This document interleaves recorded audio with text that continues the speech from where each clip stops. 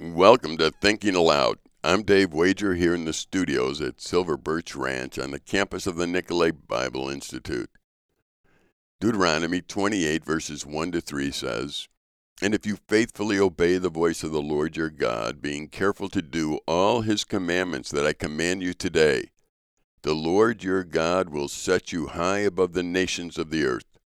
And all these blessings shall come upon you and overtake you if you obey the voice of the Lord your God." So often we make things complicated that should remain simple.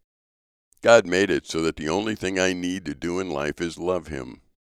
If I love him, I will obey him. And that obedience is key to a significant and a secure life and death. If I love him, I will love others. I will experience a significant and secure life if I love others.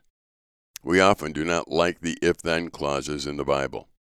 We want God's mercy and grace to be about us regardless of the ifs of life. We are often so focused on the thens that we forget the ifs that caused them. There is a cause-effect relationship in our thoughts and actions.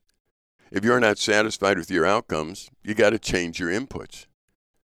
We want God to do everything on our behalf and us do nothing. That's not how it works.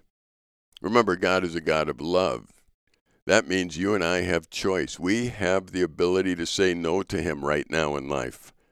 It doesn't make sense if we do it, but we have that choice. There's no possible way that God could be a God of love and take choice away from us. He didn't make us artificial intelligence. He didn't make us robots. He didn't make it so that we would have to do what we're supposed to do. He made it so that you and I can choose to be a part of his plan. And when we choose to be a part of his plan, we can rejoice in how he works his plan all the way to the end. And knowing that we can be successful because God is always successful. I don't have to make the plan. I just need to work it.